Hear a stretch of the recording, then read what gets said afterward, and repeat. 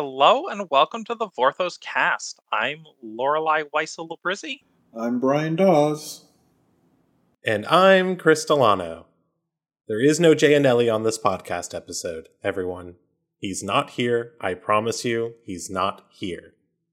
You're safe. Sounded like 1984 in here. There is no Jay Anelli on this podcast. Okay, propaganda machine. So Dominaria United is out. It's in the world. You can play with those cards in paper and on digital things, and that's exciting. I hope folks who did pre-releases had a good time, and I hope Vorthoses are enjoying all the deep cuts and all the new stuff that's in the set. I always like being on Dominaria for this reason. Can't wait for Brothers War, and I don't know. It feels like I haven't been on the show in like 12 years. I missed one episode. Right? I missed one episode, and like the number of episodes I've missed since I joined the podcast is probably like, I don't know, I could probably count them on like one hand. So it was very weird taking an episode off and like having to listen to it. But yeah, Dominaria is out. I went to a pre-release and that was very fun. I haven't done a pre-release since I did Midnight Hunt. I opened some really cool cards. That was like a weird experience too, of like opening cards at a pre-release, which I hadn't done in a whole year. Opening packs is great. Good feeling. I like physical product. I'm a general physical media enjoyer. I've been very happy. There are a lot of companies doing like physical releases of indie games on like a limited run basis. So I've picked a couple of those up for some of the indie games I've enjoyed, like Axiom Verge and Axiom Verge 2 and Into the Breach. So physical stuff, good. Anyway, Boom Studios has been going strong. We got the Johnny One Shot. We just had issue 18 of the main arc come out. It's been so good. I like these comics a lot. You should read them because we're going to talk about them at some point. Yeah, at some point in the future, maybe in October. I don't even know. Our schedule has changed so much over the past like month. Where do we have? We have, wow, all the way. No, it's in December is where it's listed. The Hidden Planeswalker is the one listed for October. Oh yeah, so like we've got like several months before we talk about Boom Comics Volume 4. Yeah. I'll say number 18 was probably one of my favorite ones they've ever released. Out of like all of the 18 who've come out, I liked it a lot. It's really, really pretty. There's some really funny jokes. The characters are all great. It's kind of like a culmination of this arc is coming, so it feels really like there's a lot of satisfaction in it, you know? Mm-hmm. It's like, there's that character and we've resolved this plot line, and it's, yeah. Big fan of number 18. Yeah, the comics have been doing 10 issue arcs, so the next one's going to wrap up in issue 20, which means we're almost there. This other news thing, I probably shouldn't be the one to talk about it because of work. The arena voice lines? Oh, yeah, that's on the agenda for you to mention that you do a Twitter thread about Arena's voice lines. Oh, that was okay. No, specifically, I misunderstood what that was referring to. Yeah, my Twitter thread for Dominaria United is out. It's my thread. Most recent thread is usually my tweet. I don't hashtag them, but if you search like my username in Arena, you can probably find the old ones. Yeah, this was a really fun set to work on. I've been wanting to write Karn for a long time. He's a character I love a lot. I've been wanting to write Jaya on anything since I've done any kind of contract work for WotC. I got to write another Phyrexian Planeswalker, which is always delightful, like figuring out ways to twist their speech to a slightly different point of view. Very slight in a Johnny's case. He fits right in with Phyrexia. And who was our other one? Oh, I got to write Liliana again, which is great. I love writing Liliana. She's one of my favorite characters to write, and so that was a blast. Yeah, so if you like that part of Arena, first of all, thank you as the person who writes the scripts, and second of all, enjoy the set. Also, a thing that Lorelei probably shouldn't talk about is that there are a lot of Arena voice lines on YouTube. A friend of the show / longtime patron / supporter / overall really cool person, Zach Dace, has been uploading those. So if you want to like listen to all the Planeswalkers on YouTube, I think they're like all up to date currently. If you're looking for links to those, easy to find links, you can find them usually posted on our Discord channel. So we'll save that for the end for the plug. But yeah, there's not really much else news-wise. We're in a lull. We finished Dominar United, and now we're like waiting for the Brothers War. Well, I mean, they did, I believe, announce the Warhammer preview schedule for those Commander decks. I forget when those were. And then we do have Unfinity. I almost said Unstable, but that's not correct. Unfinity is out between now and then also, and so that'll be there. But then, yeah, it's Brothers War, and so Brothers War is the next set I wrote creative text for. So anyway. Pretty sure Unfinity and Warhammer come out on the same exact day, which is, I'm sure, gonna not create any sort of tonal whiplash in people who are enjoying Magic they're really products. Different products for really different audiences, and also this wasn't when Unfinity was supposed to come out. So, like, it happens. Sad I just think it's very funny. You're gonna go to the counter and be like, "Yes, I would like to play in the draft of the Carnival Fun Game joke set, and also I would like to pick up my copies of Space Marines slaughtering aliens." I don't know a lot about Warhammer. Hey, there's aliens in Unfinity. I see nothing wrong here. Maybe there is a crossover. Maybe this is intentional. maybe this is the secret conspiracy all along. Oh, Lord. But yeah, that's like basically all we have coming up for a while. So we've got some time to talk about the Dominar United story, which is what we're doing today. I know they started last week, even though I wasn't here, but we're gonna like, I don't know. I wasn't here. It makes me sad to say I wasn't here. I was on vacation. I was in Seattle. I was having fun. Gosh, stop being a slacker. God. I say before I know I'm going to be on vacation next month. So. Well, fun fact for me is that when I played that pre-release, it was in Seattle at the same place I played my last pre-release in Seattle. So I have not played a pre-release at my local game store in like well over a year. Wow, so. This just in. Chris hates his local game store. Maybe I do. Maybe I don't. Anyway, we should talk about the things before. Yeah, so we've got 2 episodes we're going to talk about this week from Dominar United Stories. Episodes 2 and 3, they kind of go really well together. One just kind of feeds directly into the second one. Mm-hmm. I guess I can start us off with episode 2. Yeah, I really want to talk about episode 3 because for reasons I'll mention when we get there. Me and Brian can share some thoughts about episode 2 as we're going through it. But it's episode 2, Sand in the Hourglass. All these episodes are written by Langley Hyde, who, as discussed in last week, was an incredible author of especially Karn's point of view. And we start off episode 2 with Karn's point of view. We are picking up after Karn was buried away in the caves of Koilos.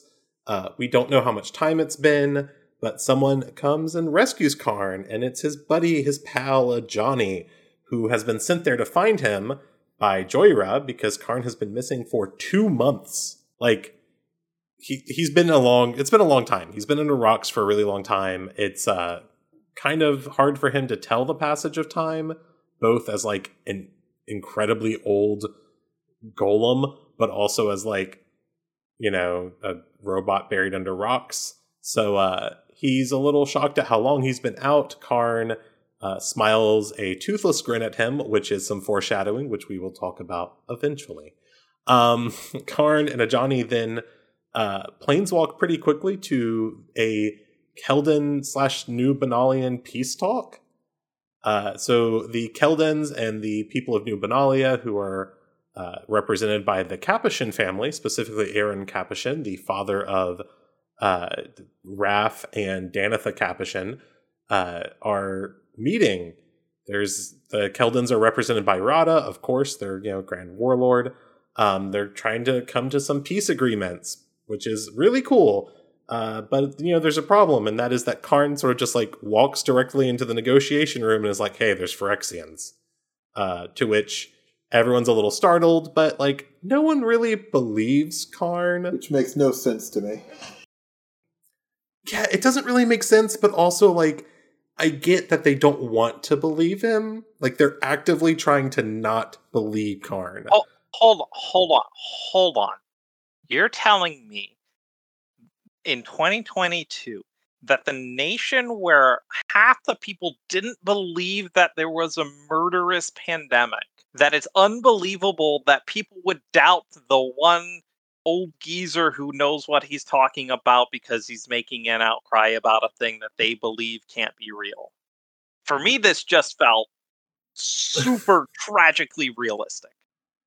Yeah. I mean, I guess my biggest thing is that Rada, like, it's more about Rada and Danitha, like, with their connections to the people that they are connected to. Rada being connected to Freyleys and having witnessed, like, is the basically, I don't know. There are certain people involved. Like, mass hysteria is one thing, but like the group of people involved here are people who should know better than that. That's the thing. Mm-hmm. I will say the one person who should be blamed for not knowing better is Joda. So, yeah, I also forgot to mention Joda and Jaya are here. They're like the peace negotiators, which is adorable to me. I mean, like, not adorable. Maybe that's the wrong word. I think it's very fun that the two people who would be chosen to like help negotiate this peace are two incredibly old friends in every meaning of that word, who have connections to the Keldans and the Argivians and Nubenalians in some way. But anyways, they're here, and Joda is specifically like dismissing Karn and is like, hey, buddy, we know the Phyrexians can't travel the plains anymore. They're all trapped on that little planet of yours. We're fine. And I'm like, that is exactly why you should believe Karn. Like, yeah, Joda should know better. That is true. That is the truth of this. Anyways, no one listens to Karn. Karn is a little bit upset, I think rightfully. He walks off and is like talking with Ajani, and they notice this weird bird watching them. Karn is like really, really good about birds. It's a thing. He's a living statue. Of course he'd have to know about birds. That's true. And he's like, there's this weird bird watching me. And they go back into like the negotiation room, and then Teferi just kind of planeswalks in, and he's like, hey, Phyrexians. And then everyone believes Teferi. And Karn is very upset, I think, because Teferi who used to like bully him as like a child when Teferi was a child. Karn has never really been a child / always been a child, depending on how you think about it. He's like in a weird state. Anyways, Teferi walks in and is like, hey, there's Phyrexians. They were on Kamigawa. We saw them on Kaldheim. And then like everyone's like, oh shoot, this is true now. Everyone starts like bracing for like what this means for the peace talks. Karn sort of sneaks away, and realizing what kind of danger they're in, he planeswalks over to Joyra's office on the mana rig. So, interesting thing I thought about this is that Karn is just planeswalking on plane, which is not a thing that like a lot of planeswalkers can do, or at least they find it very difficult to do. And he does it multiple times within these stories. But he planeswalks to Joyra's office on the mana rig and hides the Silex, which he had found in the last, Dominaria set. And he like also tucks all his papers with his little Silex in Joyra's office on the mana rig, and then comes back. And this is like a really important plot point that will come up a lot later. Sten and Karn meet up. Sten is an Argivian like peace talk negotiator representative at these peace talks. He's introduced in the story. He's kind of like, he's definitely wearing a red shirt. He explains that like he believes that Phyrexians are back and that his job is to rout out the sleeper agents, which is a weird thought. But like Karn's like, cool, that's great. I have a friend, someone who believes me and understands the threat that we're in. They're meeting up in a side room with like Teferi and all of the other planeswalkers, And the weird bird turns out to be a Phyrexian, as we all kind of expected. Karn is like, aha, I've caught you. I know what you are. And he kills it, and he walks into the negotiation room, and he slams it on the table and is like, look, here is the Phyrexian. This is not a problem that we can ignore for now. These peace talks are basically over. We have to address this problem. At that point, all of the sleeper agents in the room wake up. And there's Keldans, there's new Benalian soldiers who all just kind of like explode into Phyrexian tentacles and are like, aha, it's time for us to kill everyone. They fight. It's pretty pitched battle. It's a really cool fight scene, to be honest. Like, the new Benalians yell out for Gerard. The Keldans have like a call and response thing about the Twilight. It's very cool. Wait, was it? I thought it was about the winds of. Yeah, the winds. Sorry, it's like a Keldan thing. I believe the Twilight did get mentioned. But I think the story very specifically does quote one of the wind. It's basically gosh, those are some ridiculously expensive instants and sorceries from Prophecy Block. They were expensive, so you didn't have to have any untapped land. See, it plays with the set mechanic of tapping all your mana on your own turn and thus leaving yourself vulnerable. It's the first wind of ascension is Forger, Rada called, and then burning away impurity, her warriors bellowed. So yeah, it's a callback to the winds of. But they fighting the Phyrexians.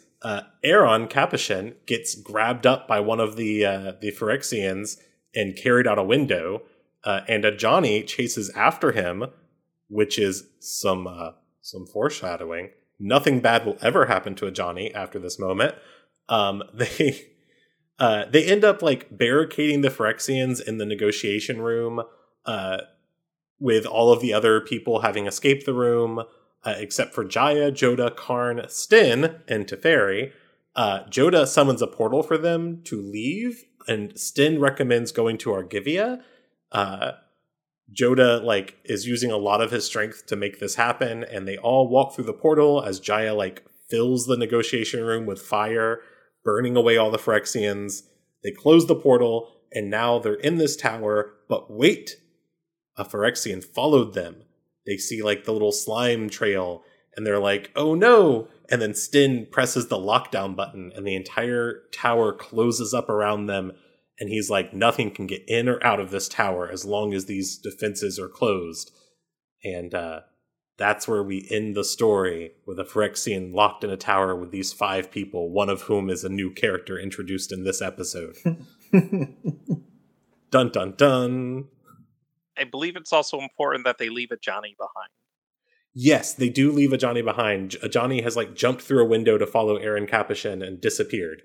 And we don't know what's happened to him. God, hopefully nothing bad. Sad day.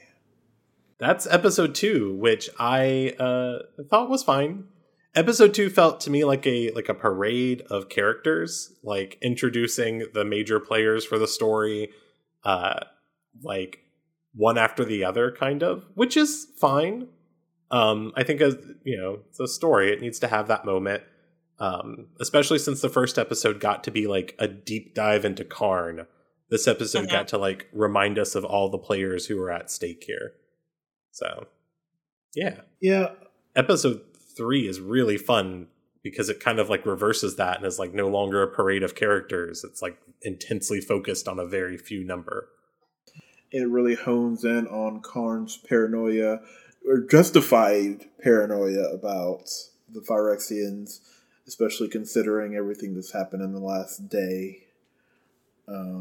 It's really interesting. But yeah, episode 2, yeah, it's really just setting the stage, and it's one of those not pretty but absolutely necessary episodes outlining what everyone needs to know about what's going on in the state of Dominaria to a certain extent, and it does what it's supposed to do. Yeah, my take is generally, if episode 2 has to be a little busier in order to get the episode 1 we got. I'm okay with that because episode 1 is incredible. And getting that much tight focus on Karn and his inner thoughts and the interactions with Rona and Shieldred are just really, really excellent. Also, Rona is great. I wasn't here on the episode, but I love Rona so much, and I'm really happy she gets to play a big part in this set. I agree wholeheartedly. I think episode 1 was like an absolute slam dunk of a first episode for one of these 5 story arcs. And if that meant episode 2 had to kind of like feel a little busy at times, it's super worth it.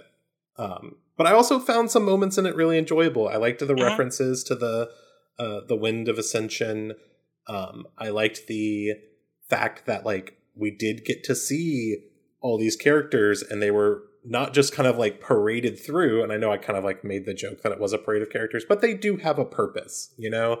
It's like there's a reason why the Capuchins are here. Well, I think it's just Aaron. I don't think Danitha and Raph are here in the story. But there's a reason we have a Capuchin. There's a reason Radha is here. Joda and Jaya are here for a purpose. You know, it's like, it feels like everyone is here in this moment and it's normal that they should be here. It doesn't feel like someone was like, hey, you have to fit all of these characters in this episode. Figure it out. Just throw them in the jail cell next to the main characters for some reason. And then maybe have a frog spirit show up at some point. Not a dig at Martha Wells, a dig at the people who spaced out the original Dominaria story, or Dominaria 2018 story, which did feel like a parade of characters just kind of showing up at times. Yeah. And this one doesn't have that feel, even though it's a ton of characters. I mean, like, part of the thing with the stories at the end of Dominaria is that those characters didn't have a lot of story function. They just kind of existed to be a name in a story. All the characters here are going to continue in the story for this set.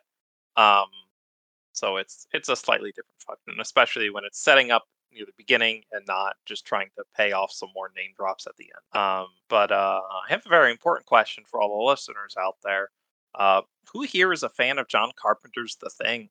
Me. I have a very embarrassing admission that I've not actually seen it. Well, that sucks for you because that movie is fantastic and you should see it. It's very good. Because episode 3, The Locked Tower, is essentially Magic the Gathering's microcosm of John Carpenter's The Thing, which is, by the way, my favorite horror movie of all time. And I did get to see it in the 40th anniversary theatrical re-release run thing that happened this summer. It was very excellent to see it on a big screen. Highly recommend. So we've got our isolated heroes. Someone's an imposter. There's a lot of Among Us jokes made about everything. But also remember, Among Us is based on like John Carpenter's The Thing. Source material. We're ignoring the part where John Carpenter's The Thing is not only a remake of a movie, but is a remake of a movie that is based on a novella. Still very good. So Karn, Jaya, Joda, Teferi, and Sten, they're all trapped in this tower in Argivia, and there's a Phyrexian loose. But also, one of them might be a sleeper agent who could have known about all these meetings. Dun, dun, dun. And so they do the number one thing that you should never do in this kind of situation is they split up. And so Karn goes with Teferi, and the other groups go. And Karn is still in a state of not trusting people. And one of the important things is that the Silex, someone else needs to know about the Silex, but also he doesn't know who to trust, but also giving information to a sleeper agent, a potential sleeper agent, and seeing what they do with that information is a good strategy for trying to figure out who the sleeper agent is. So at this point, Karn is not only trying to find the known Phyrexian, but is trying to tease out the sleeper agents. And so he starts telling lies, sneaky little covert detective lies to try to trap the sleeper agent by telling them, hey, you're the only one I trust. This is where the Silex is. And then lying about the Silex's location. And he tells Teferi that it's in Talaria. And that's a lie. And Teferi's like, oh, okay, yeah, sure. Like, if I need to go get the thing, thanks. Thank you for trusting me. I forget exactly where it is. There's also a very good moment where Teferi apologizes for being such a bully to Karn, which I really liked. I think it's like right after that moment or right before it. It's like when they're together alone. It's, yeah. And there's just, it taps into a lot of what I really liked about Teferi as a character since his return to Planeswalkerdom in Dominaria, where he legitimately feels like a different person who has changed and grown, and that change and growth feels earned narratively, and it's really refreshing because Teferi used to suck as a character, and so it's nice that he can kind of reconcile a little bit. Yeah, the actual line is Teferi says, Urza used you like a tool. I never questioned it. I should have. And recently, Niambi got me thinking, I wish I'd been more thoughtful when I was younger, more observant, and that I'd treated you better. And this is just like a great apology, and especially gives us that insight to like Teferi. Part of why he's a good person now is that he, has formed a family, and he's letting that family like influence him to be a better person. And I think that's great. He's not just a smart person, but he's a wise person. And that's why we like Teferi. And so they kind of suss some stuff out, but then end up kind of grouping back together. And Karn and Joda work together to make a Phyrexian compass. A little, I always think about it like the little tracking module things from Alien, the motion detectors, which like vaguely point to where a creature might be in the pipes, but you don't know exactly, so it can't give away too much information so that we can build tension and then have, surprise creature. Because horror movies are great and they do stuff like this, and this story again just pulls out all the horror suspense stops. And Karn also creates a secret device, a scrying device, which I think is a card in the set, to track where a Johnny is, but he can't get a clear read, which is weird because we've seen him scry other things. Foreshadowing, maybe. Who knows? This whole set story does a lot of really good, nice foreshadowing, which is really nice to catch the first time when you know all the twists. By the way, and then he checks out Talaria and sees that there's no Phyrexians there, so clearly Teferi cannot be the sleeper agent. And then Jaya got bitten by a Phyrexian, by the way, and she doesn't really want to talk about it. She doesn't want to draw suspicion to herself. Also, like, she's like doesn't want people to worry about her. Like, she's tough. She can take a hit. And then so they split up into different teams, and Karn is now isolated with Joda. And they have some nice chats, and he's like, hey, by the way, Joda, you're the only one I trust. Silex is hidden in Estark. And that's a lie. It's also a reference to Estark, which we have not had in like a decade. Like, when was the last? Yeah. Shout out to everyone who owns the Sewers of Estark card that they got by mailing in a thing at the back of one of the Harper Prism novels. I believe it was Arena, if I'm correct. I think it was like the very first one you had that was Sewers of Estark. Because Arena takes place in Estark, doesn't it? Oh, I don't know. I have not read Arena. I know Fake Vorthos. I didn't read the best Magic novel. It's okay. I haven't read Test of Metal either. Well, that's fine. But yeah, I don't think there's been a reference to Estark in like a very long time in either story. Definitely not in cards. So it was really cool to have that brought back up just as like a sideline. I wonder if Time Spiral got one in somewhere. I know they got Epiteer in Time Spiral, which is wild. But yeah. And so then the teams end up getting mixed again, except where's Teferi, who had been searching alone. And so while Joda and Sten are off alone, Karn and Jaya team up to go find Teferi, because now they have to find Teferi, because oh no, what if Teferi gets caught by the Phyrexian and like turns into a Phyrexian or gets killed or whatever, or the sleeper agent gets them. And then Karn is like, hey Jaya, you're the only one I trust. The Silex is hidden in Sokata, which again is a lie. And then it turns out Teferi has been attacked. He's very badly wounded. He has a big slash across his stomach. And they work and try to save him. And this has kind of put a clock on their search. Not only do they have to find the Phyrexian, Karn is trying to tease out the sleeper agent, but now they have to find a way to unlock the tower afterwards and then evacuate Teferi and get him healed, because Joda doesn't have a lot of energy left. He's very tired. He's been using a lot of magic. And he really just can't afford to fully heal Teferi right now. And so there's a power stone that powers the tower. Argivia as the city is this big clockwork city powered by power stones. It's pretty neat. And they're like, hey, we can use this power stone to help find the Phyrexian. And so Karn gets paired up with Sten now, the only other person he hasn't been paired up with. And they're talking, and Karn is like, Sten, as the person tasked with sussing out sleeper agents in New Argive, gotta say, you're the only one I can trust. The Silex is in the ruins of Trocaire, which was the Acacian city in Sarpedia. This, by the way, is a lie. And believe it or not, Sten, his face just kind of opens up, and all these cables pop out of his body, and he starts, like, transmitting a message to Shieldred, because, what a surprise! The cop was the bad guy! Are you telling me this character introduced in the last episode, whose whole goal is to find sleeper agents, was the sleeper agent all along? Uh-huh. I will say it wasn't shocking when it happened, but they did build it up pretty well.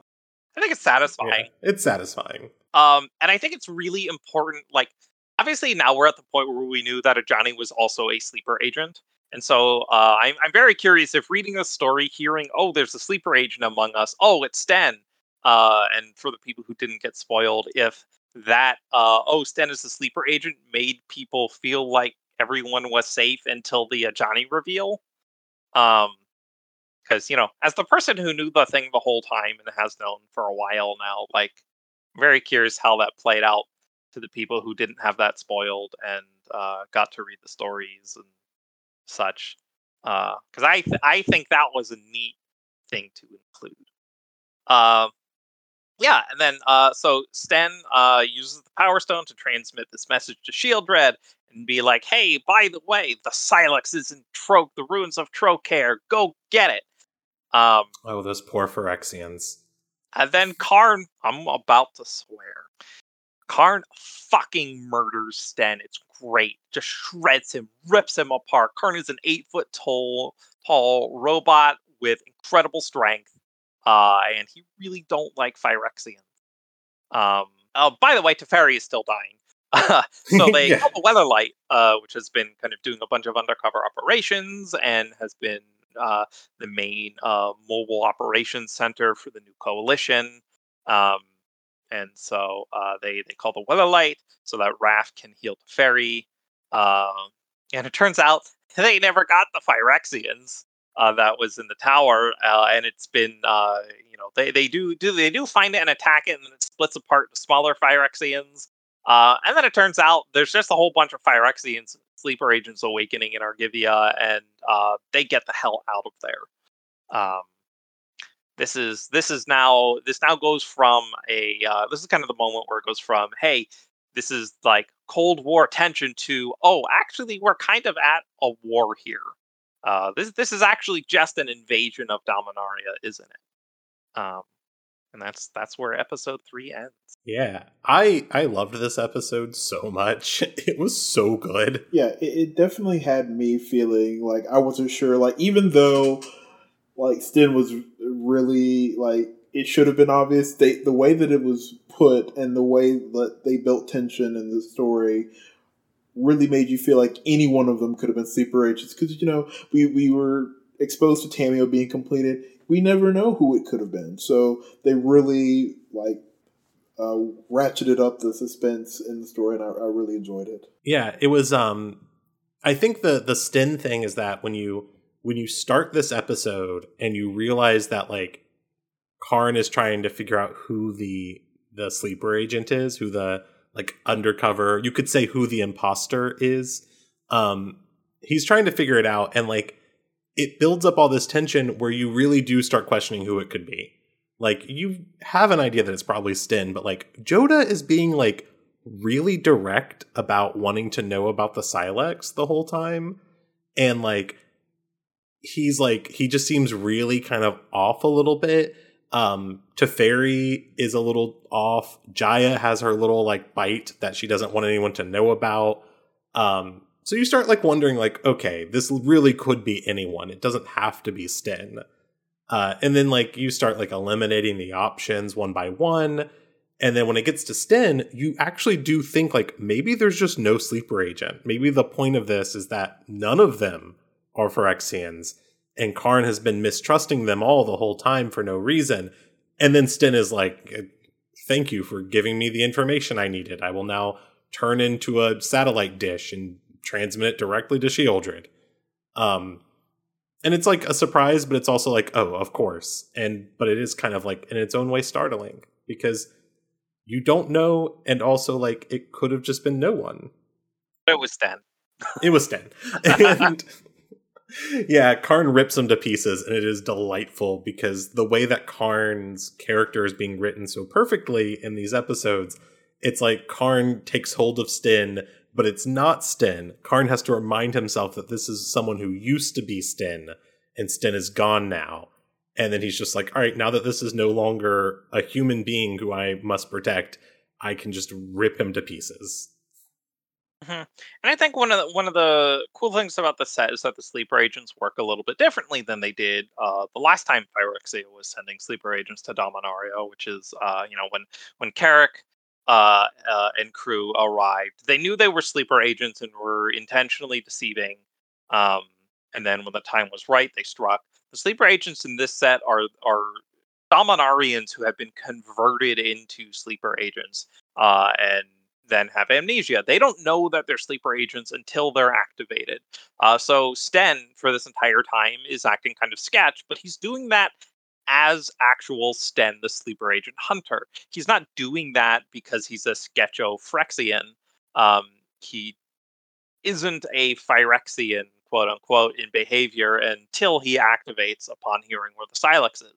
And so you get a lot of really good natural behavior out of him and, I don't know, some other sleeper agents that might exist later in the set. I think that's a very cool way that they can more plausibly throw some suspicion onto other characters. If you know that there isn't someone intentionally deceiving Karn, that everyone thinks they are being truthful in the moment.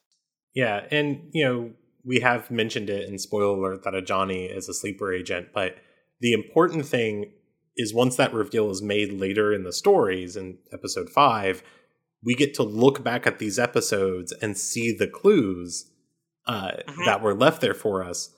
And in episode 3 is kind of the time period where we believe Ajani is made into a sleeper agent, right? Because like when he first finds Karn in episode 2, he does this smile or this grin where he doesn't show his teeth. And the idea is like, yes, that is a normal thing for Leonin to do. And then in episode 4 or 5, I forget which one, where Johnny shows back up, he smiles a big toothy grin, and that's like a big thing. But it's kind of fun to like look at these little clues and go, oh, he has a certain way he smiles. Oh, he runs after Aaron Capuchin, and he's separated from everyone, and he doesn't have his communication device with him. When, Karn tries to scry him, he can't see him. And then he also mentions when he scries Phyrexians, he can't see them. So it's like a really cool, like, laying of the bricks for us for the reveal that is going to, shock and amaze us in episode 5. Yeah. Yeah. Also, the way the sleepers are written is, like, especially scary and upsetting. Because like you said, like, they're not like the old ones that are, like, born in a vat and then, like, kind of put out, knowing that they're sleeper agents. These are, like, people who have been forced into being Phyrexians and are totally unaware, but also totally unable to resist being Phyrexian, which is, in its own way, really terrifying. Because, like, you could be a sleeper agent right now, and you don't even know it. Thanks, I hate it. Yeah. Anyways, I had this really good coffee the other day. It was a little oily, but it was really good. There's a comment here from live listener Lillian, they've really sped up the Planeswalker completion process, apparently. Didn't Tameo take weeks? I don't know exactly how long Tameo took, but also remember that Tameo was like the first one, the one where they had to actually figure out how to do the thing. Once you know how to do the thing, it becomes easier, I would assume. Um, Especially when they're making sleeper agents, which means they are not as Phyrexian as Tameo ended up. Ajani is, intentionally outwardly still looking like Ajani, and most of the work is internal until the moment where he activates. And like at this point, Shield Red has had months to establish a kind of sleeper agent assembly line, and you just toss one big kitty on there, and yeah. Poor Johnny. Thanks, I hate it, but I better not see Koth this way, at least for until he gets another card. Bare minimum, 2. Hey, you don't even know you're going to see Koth at all. If we go back to Phyrexia and we don't get a Koth card, I swear to God, I'm flying up to Seattle and I'm burning the... I will fly back to Seattle. I will go over to Renton. I will knock on the door, and then I will probably just walk through because it's probably an automatic door. And then I will go to the front desk and be told to leave. But I will say something very rude to Wizards of the Coast if we don't get a Koth card. No comment. I know that. As the person who knows where things are going, I get to tease y'all all I want. But we'll cross the Phyrexia all will be one bridge when we get there. That we do still have a premier expansion set in Brothers War before we get to that one. So patience. Karn in Brothers War? We don't really know if he's a new Walker. He could have been an old Walker. No. Well, I mean, maybe. Anyways, episodes 3 and 2 and 3. They were great. I really enjoyed them. I felt like the first 3 episodes spent a lot of time building up what was going to be the major conflict in the 4th and 5th episode with the Phyrexians. And kind of think that maybe, I enjoyed the episodes, but I don't know if that was the best choice for this story. So that's like an overall comment for maybe when we're done talking about episode 5 next week. But yeah, I think... I do also have to say, Chris, there is literally no point in time when Koth could have been born when Yawgmoth Phyrexia existed. Mirrodin didn't exist until after Scourge. But what if Koth was abducted to Mirrodin by Mimnarch? Huh? Then Memnarch would have taken his... Well, first of all, there would be a pre-mending Planeswalker on Mirrodin, and things would have gone very differently. Second of all, then Memnarch would have just taken his spark. Okay, you're trying to defeat me with logic when I was making a really bad joke, and I'm trying to fight it, and I shouldn't be. I should just go, yes, that's true, I am making a bad joke about Koth. But no, I just want to see Koth again. I think it's high time for Koth cards. We're on Koth Watch incoming. There's got to be a Koth card. We're in a weird place where it's been so long since we've seen new Phyrexia that a lot of players just haven't ever experienced Koth. We're even many years removed from the Conspiracy 2 version of Phyrexian Arena that shows him on new Phyrexia. Mm-hmm. So I'm curious how many people out there are actually, familiar with the character, especially because he had one Planeswalker card and it wasn't super impactful in any internal formats. So did I say eternal format? Hey, I played him in Scred Red as my first modern deck. It's great. Yeah, that was at that time. But yeah, I think Koth is cool. I would like to see him back. We'll see if he's back. But he's not in this. We're still talking about Dominaria United. We're not talking about Koth yet. Yeah, I was trying to talk about Dominaria United. All right, story final thoughts. I already kind of gave mine, saying that I liked 2 and 3 a lot, but I feel like they were spending a lot of time doing setup for the big conflict. And I feel like maybe we needed more time for that conflict. But I appreciate having these intense character moments where we get Karn interacting with each of these individual characters who are a big part of his history, you know? Teferi being like one of his oldest compatriots, and Joda being like the grandchild of his creator, or at least his creator's wife for sure. And like getting to interact with them, and like Jaya being like a similar old walker from Dominaria, and Sten being a cop. It's not really a history between Sten and Karn at all, but yeah, it's good to get these episodes, but also like there is like a big plot happening, and we didn't really get a lot of that. I did the thing that I usually do, kind of intersperse my thoughts about a story as I'm telling the summary. I obviously enjoyed the John Carpenter's The Thing episode. It was described that way to me when I was learning about the story, and I think it executed excellently on that. And yeah, I definitely enjoyed episode 3 as well. I think I liked it more than most of the stories in the last year or so. Outside of the Karn one. Karn one, the first episode 1 was great. My favorite one. But this was number 2 outside of anything released in the last year or maybe more. Because I just really enjoyed it. So yeah. Well, I guess that brings us to just final thoughts in general. Of which I will say, we are in Season of Plunder for Destiny 2, and it's pirates, and Drifter is calling Ido crab cakes, and Misrax has this mysterious backstory that we're going to learn about, and also this old connection with Spider, who is back. It's great. I'm having a blast. Aramis is unfrozen. Shout out to the canonical lesbian Kel of the House of Darkness. We love her. Girl boss winning. Great to see. I love Destiny. It's also Arc 3.0, and Titan's got now the most powerful grenade in the game, and I'm very happy. Shout out to Enhanced Storm Grenades. Yeah, I'm having a good time with my MMO.